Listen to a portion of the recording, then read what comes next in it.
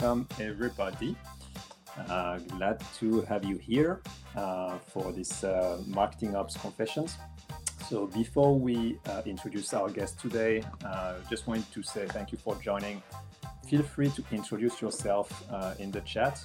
Keep it lively. I think one of the big thing here is to hear about your questions. We want to talk about things that you care about.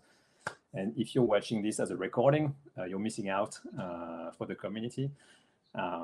Feel free to join live next week as well. We are offering like the lunch for that session, so we'll send a $25 gift card so you can get something on Uber Eats and enjoy that as a team.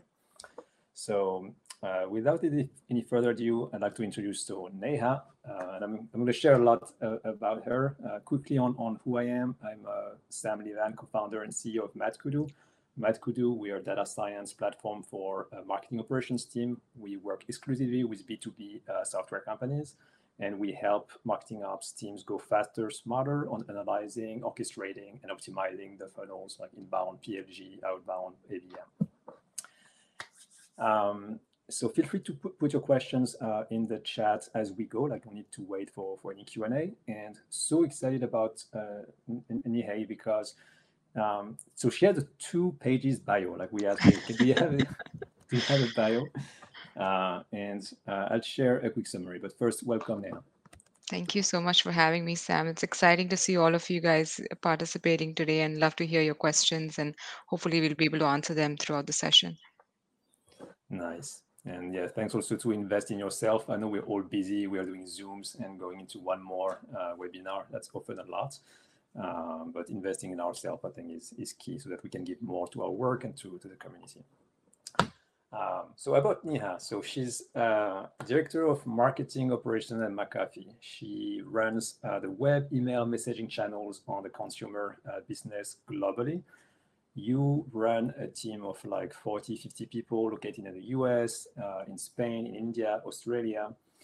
Before that, you were at Intuit, running on the small business group, a group that generated about over $3 billion in revenue. And you were like in charge of the full gamut, vision, strategy, user experience, operation, business metrics to drive like the revenue growth as a head of digital operations. So there is a lot more to say, but one thing that really stood out when we talked was you came from the strategy world, like you came from the business world, and you moved to operations. And often we hear the other way around, where some of the comments I think from the folks were, hey, I'm today in operations, but I'm seen as an admin, and I'm not seen as a strategic partner. Why did you go from strategy to operations when many folks want to do the other way around? Yeah, oftentimes I do get this question that operations is not a very sexy role. And operations just mean you're an admin, as most people have felt, or doesn't have strategy. But it's quite the opposite. It's over my few years of learning that I understood that strategy is amazing on paper. And as we build it together as teams and organizations, it's great to kind of innovate in that space. But strategy with no execution is really poor. So oftentimes my biggest roadblocks as I was trying to execute some great strategies and ideas and innovation was how to get them executed correctly. And that sort of led me into the world of operations, if you may. I took interest in teams that were actually participating in the solutioning around our ideation. I took interest in the kind of technology that was helping us doing it.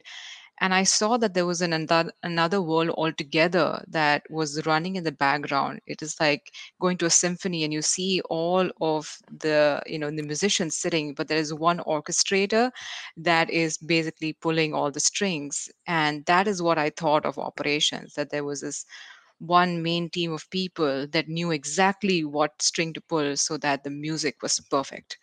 And that's when I fell in love with the operational piece. And when I married the two together, great strategy and amazing execution, the business outcomes were phenomenal. So that was my journey for the first time introducing myself to ops. And I would advise people that if you're in operations, participate in strategy, try to understand where the customer, your stakeholder is coming from. And as you learn more about it, try to fall in love with the problem, and soon you'll see, once you marry the two, the outcomes will be as impactful. That's yeah, that's interesting to see the rise of ops. I think we've seen statements like the best CMOs have the best operations teams, or when the CMO comes in, one of the first job they hire for is operations. That's correct. That's correct, because it's a fundamental role. It is a bedrock of everything that you're going to be creating. How you going, what are the layers that are going to make that cake, right? You've got the base layer needs to be firm, then you've got the cream that goes in it, then you've got the filling that goes in it. Operations is basically doing that cake building with you along the journey.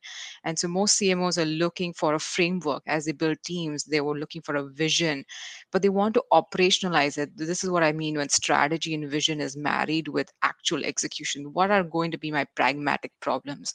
Where is the budget going to come from? Where is the resourcing going to come from? What are the verticals that I want to resource against? What is important for my business now, but also 5 years from now? And really creating the flexibility and resilience in the team. Most CMOs are looking for operations to kind of help build that framework. And only then they can be successful, because you don't want to stop the train along the journey. You want the train to just leave the station and keep going. And operations is the track that it runs on. So That's I that's yeah. That's one you I think making everybody hungry right now with the cake analogy and the symphony. But one of maybe two questions that kind of two sides of the same coin. When you are a CMO, I've talked to CMOs and they were saying, look, I just got that new role and there is a great ops teams. I'm not exactly sure what they do or what question I should ask them, right? So how do you help me like think about that? But the other way around, where there is a new CMO in place, and operations have to talk to the CMO and explain what they do, why, how to leverage their teams, right? How Yeah, do you describe operations to a CMO or a CMO to an ops team? that's a great question. It really depends on how operations is set up within an organization, or what your historical operation teams were going to do. I have to tell you this, Sam, that operations team evolve every year, every quarter. Their roles can expand or inflate in ways that you can't even realize, because operations is so horizontal. So, if somebody were to ask me in point of time what operations does, I can tell you, but I can't say that we won't evolve in the next 1 or 2 quarters or the next year. The business changes, environments change, and so does operations. So the real definition of an operational team is a central system, nervous system, that allows you to run your business in various ways, by people, by technology, by process. And you could increase and decrease the impact that operations has in each of these lanes within an organization. And that is what you are. You are a central nervous system. Now, when I explain to my CMOs or my leaders as to what we do, I really begin by asking what is the impact our teams have had in these areas, whether it's technology, whether it's people, whether it's resourcing. It's really important to have a clear mind frame of what is that impact, whether it's in numbers or revenue dollars, whether it's in process change and other areas of the organization like budgeting.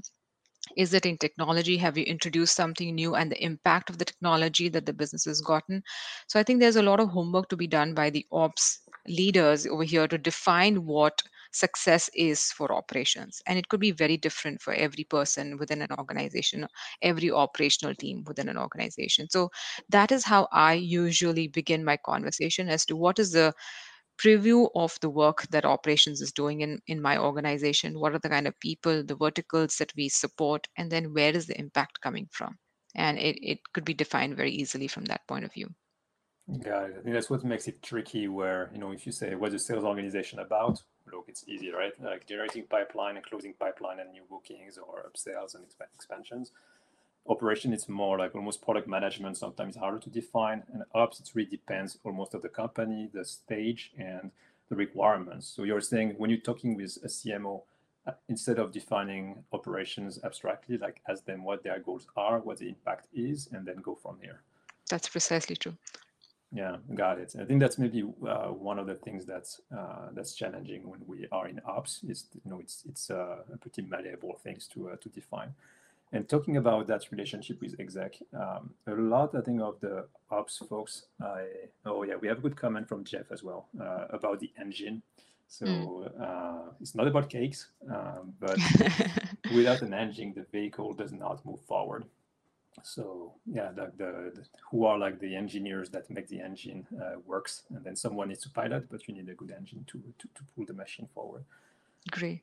Um, so that's going on. And on Thank you, Jeff. Jeff has some really amazing comments, but thank you, Jeff. I think that definition also makes a lot of sense. You could define ops in whichever format that the company wants it to, right? That is the beauty of operations. It's like water. It really just takes the shape of the container that it's in. So operations is all about meeting the business requirements and the needs, and you can evolve in whichever direction the business goes. one, if we're on the topic of working with executives, one of the challenge I feel like when I work with ops team is ops team are doing some. I mean, they are like so the layers of the cake. They are the orchestrators, the people making the symphony happens.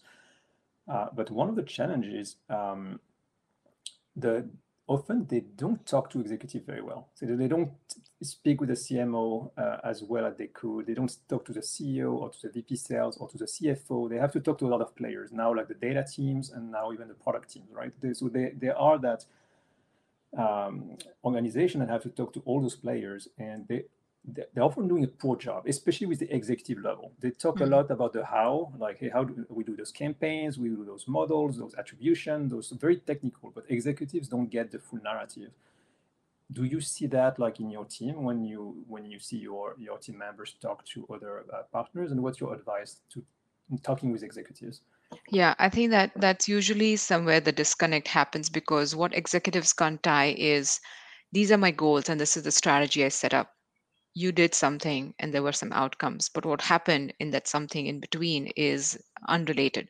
So the biggest challenge over here, and it happens often, is how do you tie what operations does to the Uber goals?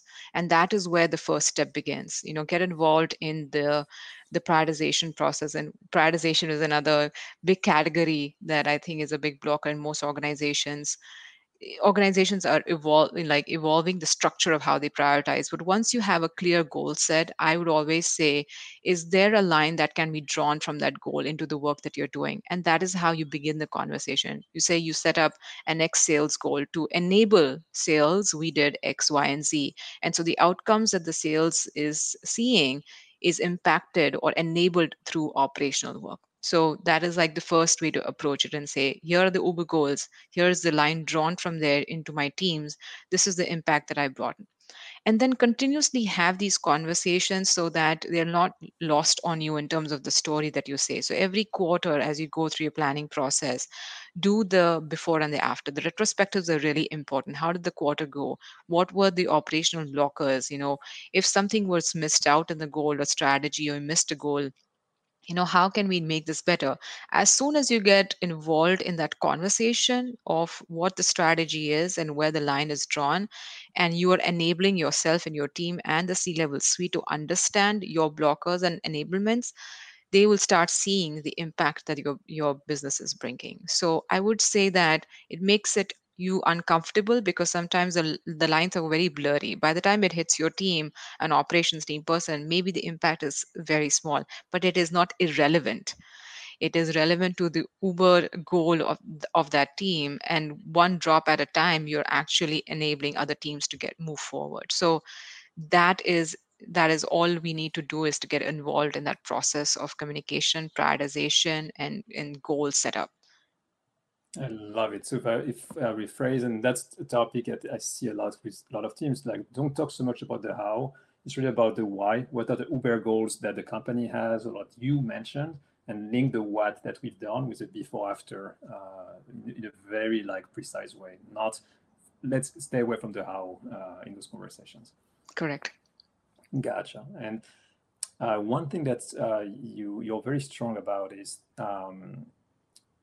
getting the right budgets, but also helping the leaders align. Like in a lot of conversation I have, for example, when I every week I talk to 4 or 5 marketing teams, and with operations, I will often go with the why, right? What are the Uber goals that you have 2021 or Q3 now, and how do we link now the work that we're doing to those goals? And often it's not very clear. Like often like people don't want to say, oh, we don't have very clear goals, so we kind of make up some stuff. But how do you help, I think, aligning on the goal, getting a lot of clarity on those Uber goals, prioritizing, and then asking for budget and the resources to accomplish on that? Yeah. So that's a very large question. Prioritization, sizing of work, and planning, right? So the first thing is important is to understand your current team's capacity. What does your team do and how much of it does, and what does it mean in the big picture? So if there are 100 points on the board, how many points does your team today enable on that board? And what is the team's capacity to do something? Because once you have a baseline of how much an operations team can do, now you have the ability to go into a prioritization or a conversation and say, if you ask me 100 things, my team can do it. But if you ask me 110 things, my team cannot do it. So now you have a reason to ask for budget, reason to ask for resourcing. So So, that's and number when one. you say the points on the board, are you thinking of like roles and responsibilities? Like specifically, are Outcomes, you I think. outcomes? Yeah, it's like a personal outcome. So most operations teams are executional in nature, right? You have an ops admin, you have an engineer, you have a developer, you have some sort of a QA person, you might even have operations liaisons that are helping teams, do project management.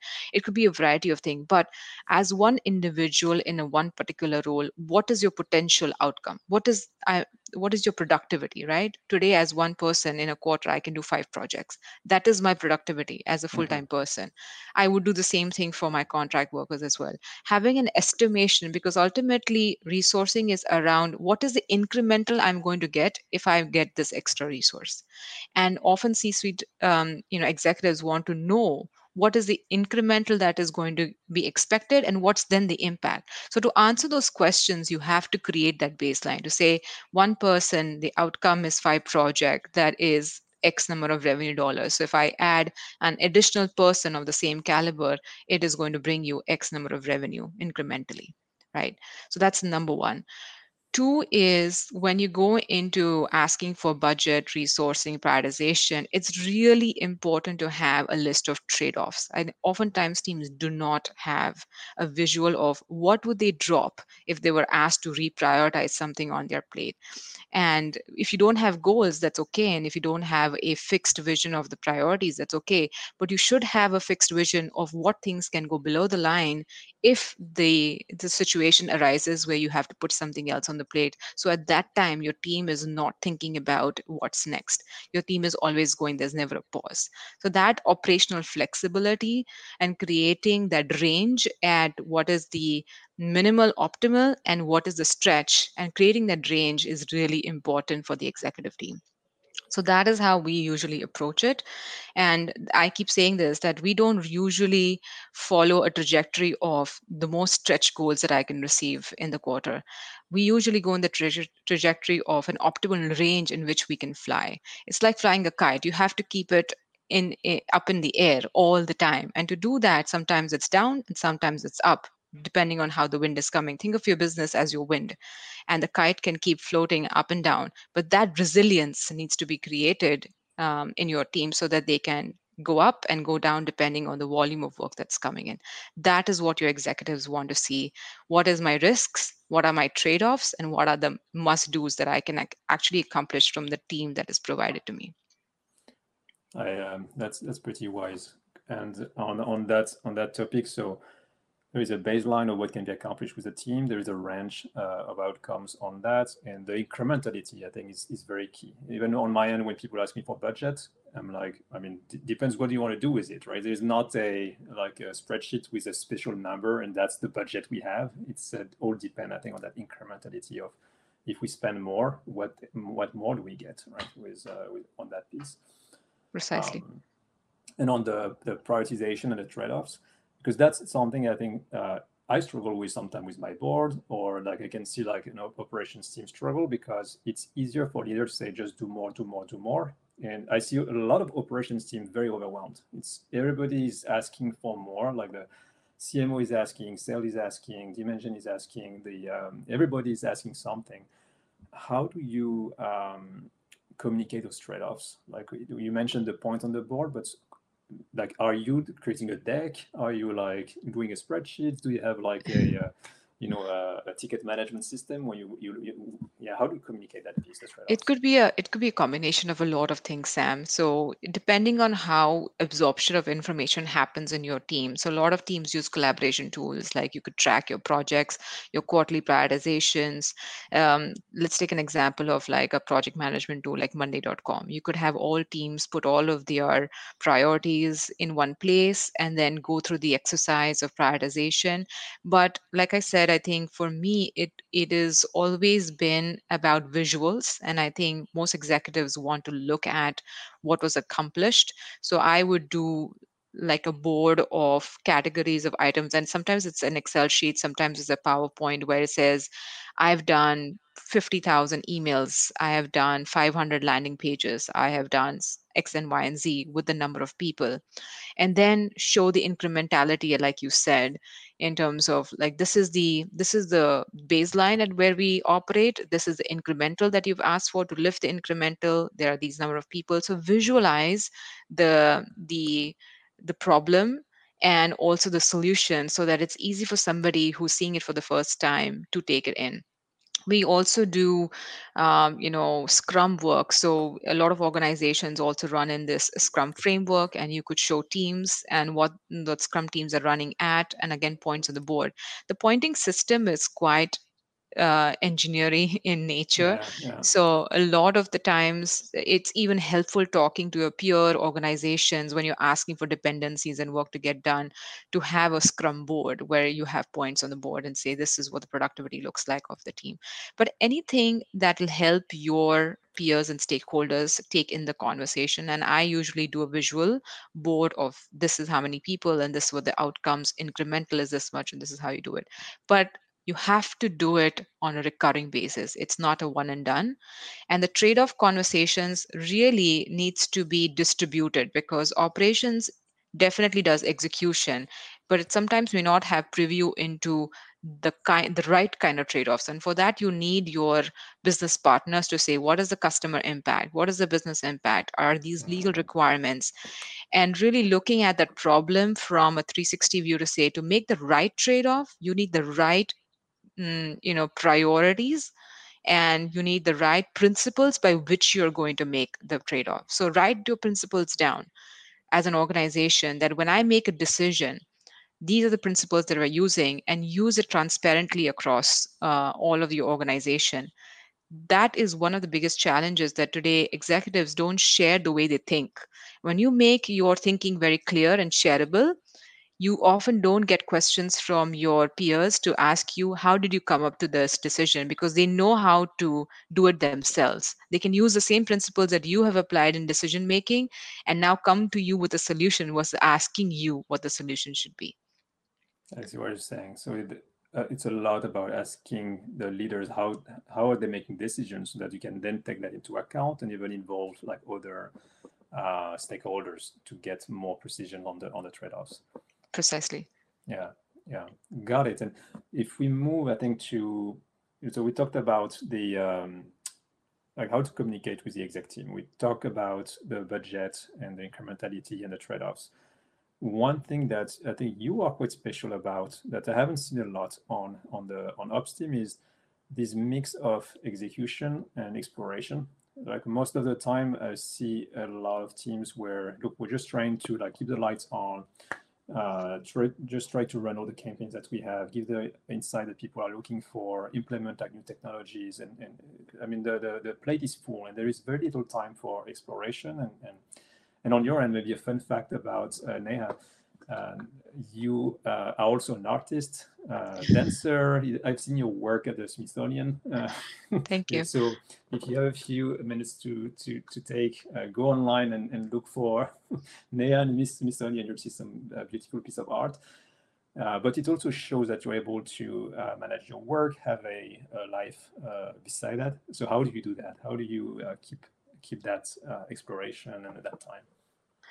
Yeah, so there are two questions here. I mean, personally, I keep my work and life balance as much as possible, separate, right? And operations is a 24-hour job, and anybody who's been in this role knows this, right? You're always the lights are on because if you were the nervous system of a business, you should not never be shutting down. So there is always, what's the next thing that you must do? And to do that, you have to compartmentalize. So for me, it's my right and the left brain is always compartmentalized in that format. And I try to shut myself down at the end of the day and go back to whatever makes me more happy or gives me time to like explore what I need to do next in my life. I just go over there. So maybe reading a book is something that people like doing. I paint, and that just takes my mind away from the day-to-day problems because operations is always about problem solving and it could overwhelm somebody. So I would always advise people to say, be very very upfront with what is it that you want out of your work life balance, and you set your own rules and you The manage those boundaries. rules. Yes, and you Yeah, set your own boundaries. in France we drink wine and eat cheese. That's how we we do the what cutoff. Yeah. Whatever rocks your boat over there. So definitely I think whatever makes you happy and takes you away from what you are doing from 9 to 5 to just let you regroup. And that is true within an organization as well. Every team must create room for innovation, testing, retrospectives, right? This is only the way you learn. So it's true even So in my how? teams. Yeah. What's the secret here? Like, how do you do that? I think you have to enforce a process in there, right? There is always a challenge of never giving up your in quarter dollars to be able to do something like this, but you have to create bandwidth for it to happen, and you must start doing it right from the beginning. So I always do a 80-20 bandwidth, where it is 80% run of business and 20% towards anything else that helps the team develop their muscle for training, their muscle for understanding of how other organizations work, understanding of what business wants. So create the 80-20 rule right from the beginning. Set that expectation with your business to say, if we have 100% capacity, we're only operating at 80% because the 20% is buffer for all these items. And then use that 20% wisely. Like, what do you want to accomplish in that 20%? It could be some backlog items. Some folks had asked about questions about tech debt. You could be, churning through some of your tech debt work that you've been meaning to do. Or is there a complex problem that your team has been trying to solve for a very long time and just don't have the time to do it? Chip away in that 20%, and work towards trying to clear out those backlog items. So that, I think that is my secret sauce here, where I always adhere to that 80-20 rule. Right. Where often I think we, especially in the planning, we have this pressure to accomplish all those goals. So we're already like committing to 100% of our resources. But you're saying no, like I'll commit 80% and I will make a point of keeping 20% as a buffer for growth and exploration. That's correct. Um, are you sharing that externally? Like, for example, with the CMO and the exec team? Is it like something that's Precisely. explicit? Yeah. Yeah, it's very, very explicit. It's in my plan. So as I create the baseline, as I was alluding to earlier, that baseline is that 80%. That is what I go with. And sometimes, most often, we don't even chat about the 20% because it is always set aside. And it could be for anything. And we do the sharing of this 80% and what we've accomplished, but also the sharing of the 20% that we've done and the additional, impact that the 20% has brought. And sometimes you'll be surprised that people and organizations don't understand the impact of the innovation or the impact of clearing your tech debt does to them. Eventually, when you get it through and you see the impact, it's quite delightful. So also share the progress that you accomplish in that 20%, whether it's personal or whether it's an organizational thing. I think you'll be surprised how people accept it. Interesting. So you say no, like don't. I mean, one, be bold. Go ahead and make it explicit, and then follow up after like the quarter is over. Say, hey, we, by the way, with those 20%, here is the outcome we also got from those 20%, Yeah, and then that build that trust and delight. Yeah, precisely. got it. That's yeah. I think yeah, it would be interesting to interesting concept. I think to push, and I love that idea. I think very few even companies beyond marketing operations can operate on that way. But that's at least it's working great for you. That's I can acknowledge that Yeah. piece. The time is going fast, but we're talking about experimentation, being proactive. You also like have been very strong about operational, what you call operational readiness. Can you share more about what that means and what Yeah. how you implement that? Yeah, operational readiness is a terminology that I think I've just acquired in the last few years as I've gone through, companies that are going through their own transformational journeys, whether it is transforming a certain part of your business, or whether it's, kind of relooking at investing in technology, or just kind of optimizing what you have currently on your stack, relooking at team structures, etc. But operational readiness is like disaster control or preparing for the future, right? It's more to do with, do we have everything that's required today? Do we have the right talent, the right technology, the right way of functioning and process, governance, and framework for the next 2 3 years of our business life?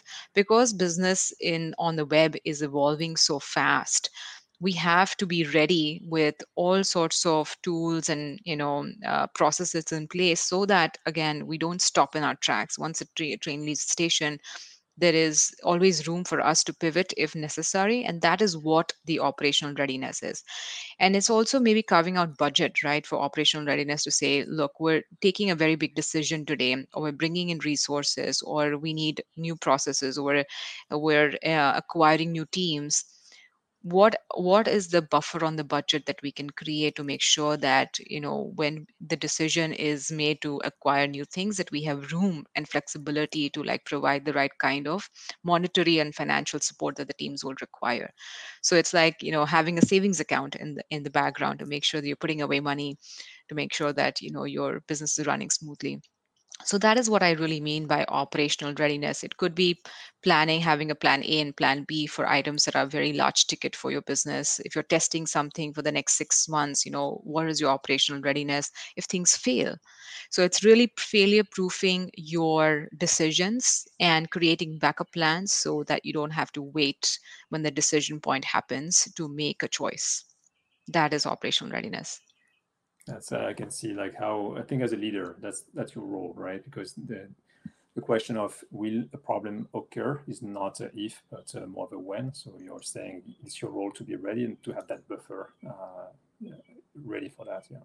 Yeah. You talked about the team, like for example, that includes as well team attrition, especially I think in the last 6 months we've seen a lot. I mean, there is always a lot of attrition in marketing, but even more now. Like I was looking even at some data on LinkedIn, and most of the people have 2 years of experience in one company, which means that half of your team is basically like churning every year, right? Hmm. Um, so one, you can work on the attrition, or you can also work on always keeping a pipeline of great candidates. What's your hiring process? Who are you looking for in operations? And for people who are hiring, I think that can be great to hear Neha on that piece. But also, if you are looking to build your career, like it's interesting to see what you are looking for, what's important for you. Yeah. Operations is such a learned skill. I think it comes with a little bit of experience and a lot of inquisitiveness and curiosity.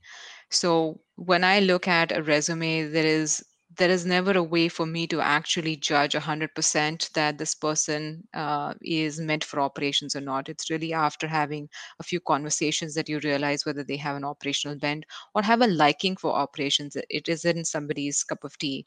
If you're coming just straight out of strategy, you have to acquire a taste for operations, because it could be so many things all at the same time. So it could be very overwhelming for somebody who is, going new into this field.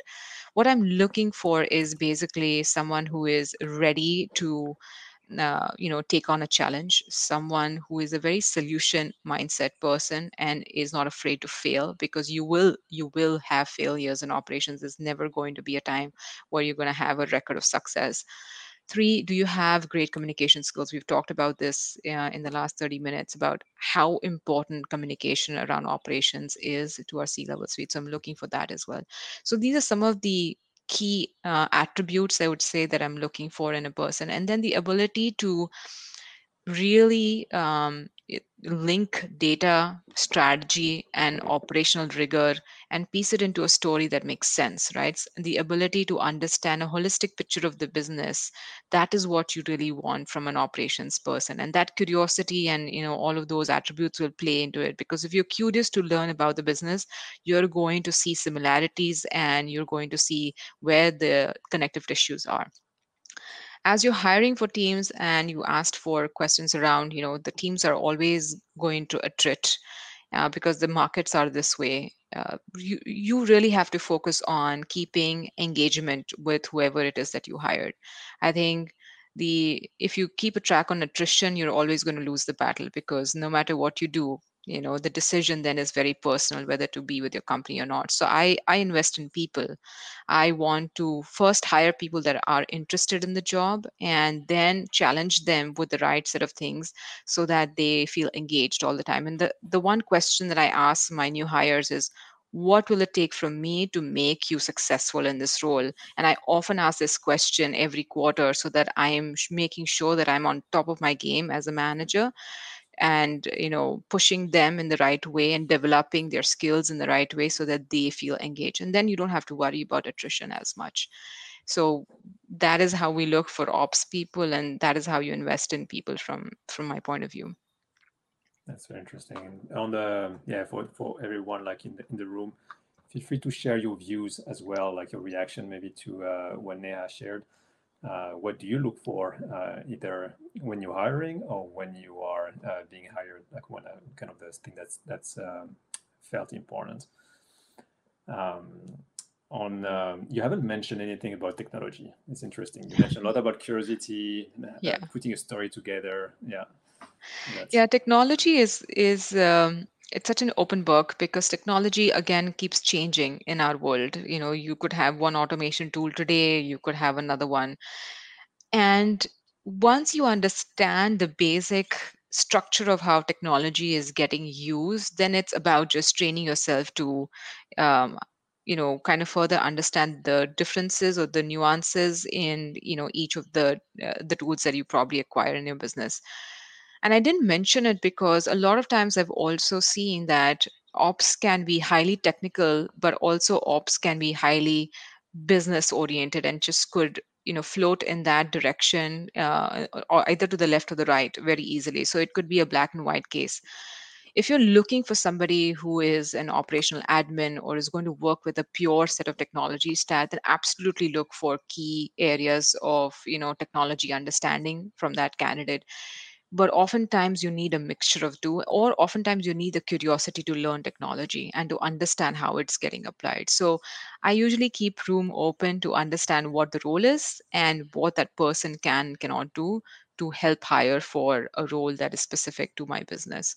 And that is why I kept it out of the question. But it's highly important to understand their adaptability to technology. Have they used it in the past? Have they been adaptable to changes?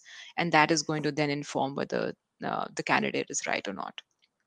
That's yeah. We have Jeff from Magnitude Software. I think has a similar story. He's sharing that his first and best hire had no Marketo experience, only Salesforce Marketing Cloud, and however they had a mindset for operations, clear ability to solve a decision problem with flowcharts. So yeah. So we're saying that the takeaway is really look for that ops mindset, that curiosity, that ability to learn and think about problems. Yeah. Yeah, I've seen a lot of similar trend, I think, on the development world where people used to say, "Oh no, I'm a C# developer, I'm a Java developer," and who cares? Like it's more about an ability to learn and be on top of the latest trends. Correct. Um, one thing I have a very bad. It's yeah, I don't know. It's not marketable, but you have on the operations you have admin work, which is like your Salesforce admin, Marketo admin, attribution admin. You have the analyst, where now you start creating some insights. You have the architect, where you start now putting the pieces together, and you have the strategist, and that makes AAAS, which is not great. Do you feel like on is it aligned with what you're seeing as well in the roles that you hire for, and are you seeing that for example, analysts, should people in analysts really work more on this, on the architecture? Like, how would you help someone navigate through that? It's highly dependent on how your technology stack is set up. So if you have a hybrid stack, right? Let's say you don't have a stack which is built in within, from one company. Let's say Salesforce, for example, it has an end-to-end cloud suite, and you could have, all these roles within one suite, and one person can manage it. But they're so superfluous in that way. I think everybody in each of these roles have to be somewhere connected to each other, because the way that an admin actually sets up campaigns within a system, that talks about how insights are going to get developed, because if that isn't correct, then the insights are Data, incorrect. exactly right. Yeah. Yeah. And then the data architecture needs to be set up correctly for the person to set up the campaign correctly. So I mean, it's a lot of interdependency over here, and it needs to work as a unit. I don't think necessarily any of these people or roles need to sit in one organization. They could be also dispersed around engineering, back end data, front end campaign management, etc., or marketing teams. It really depends on how your technology is set up. So if you have a core piece of technology that is completely end to end, best in class, coming from one company, then having these roles sitting anywhere could mean like could be one role. But if you have a hybrid where you have one best in class or best in breed item from one place or the other, then having these teams talk to each other in a format that makes sense is important. So the definition of a successful campaign end to end needs to also be shared amongst these roles, right? What your data architect thinks is an executable campaign, does your admin think that is the same? Or an insight of a successful campaign, is that the same as what your admin set it up to be?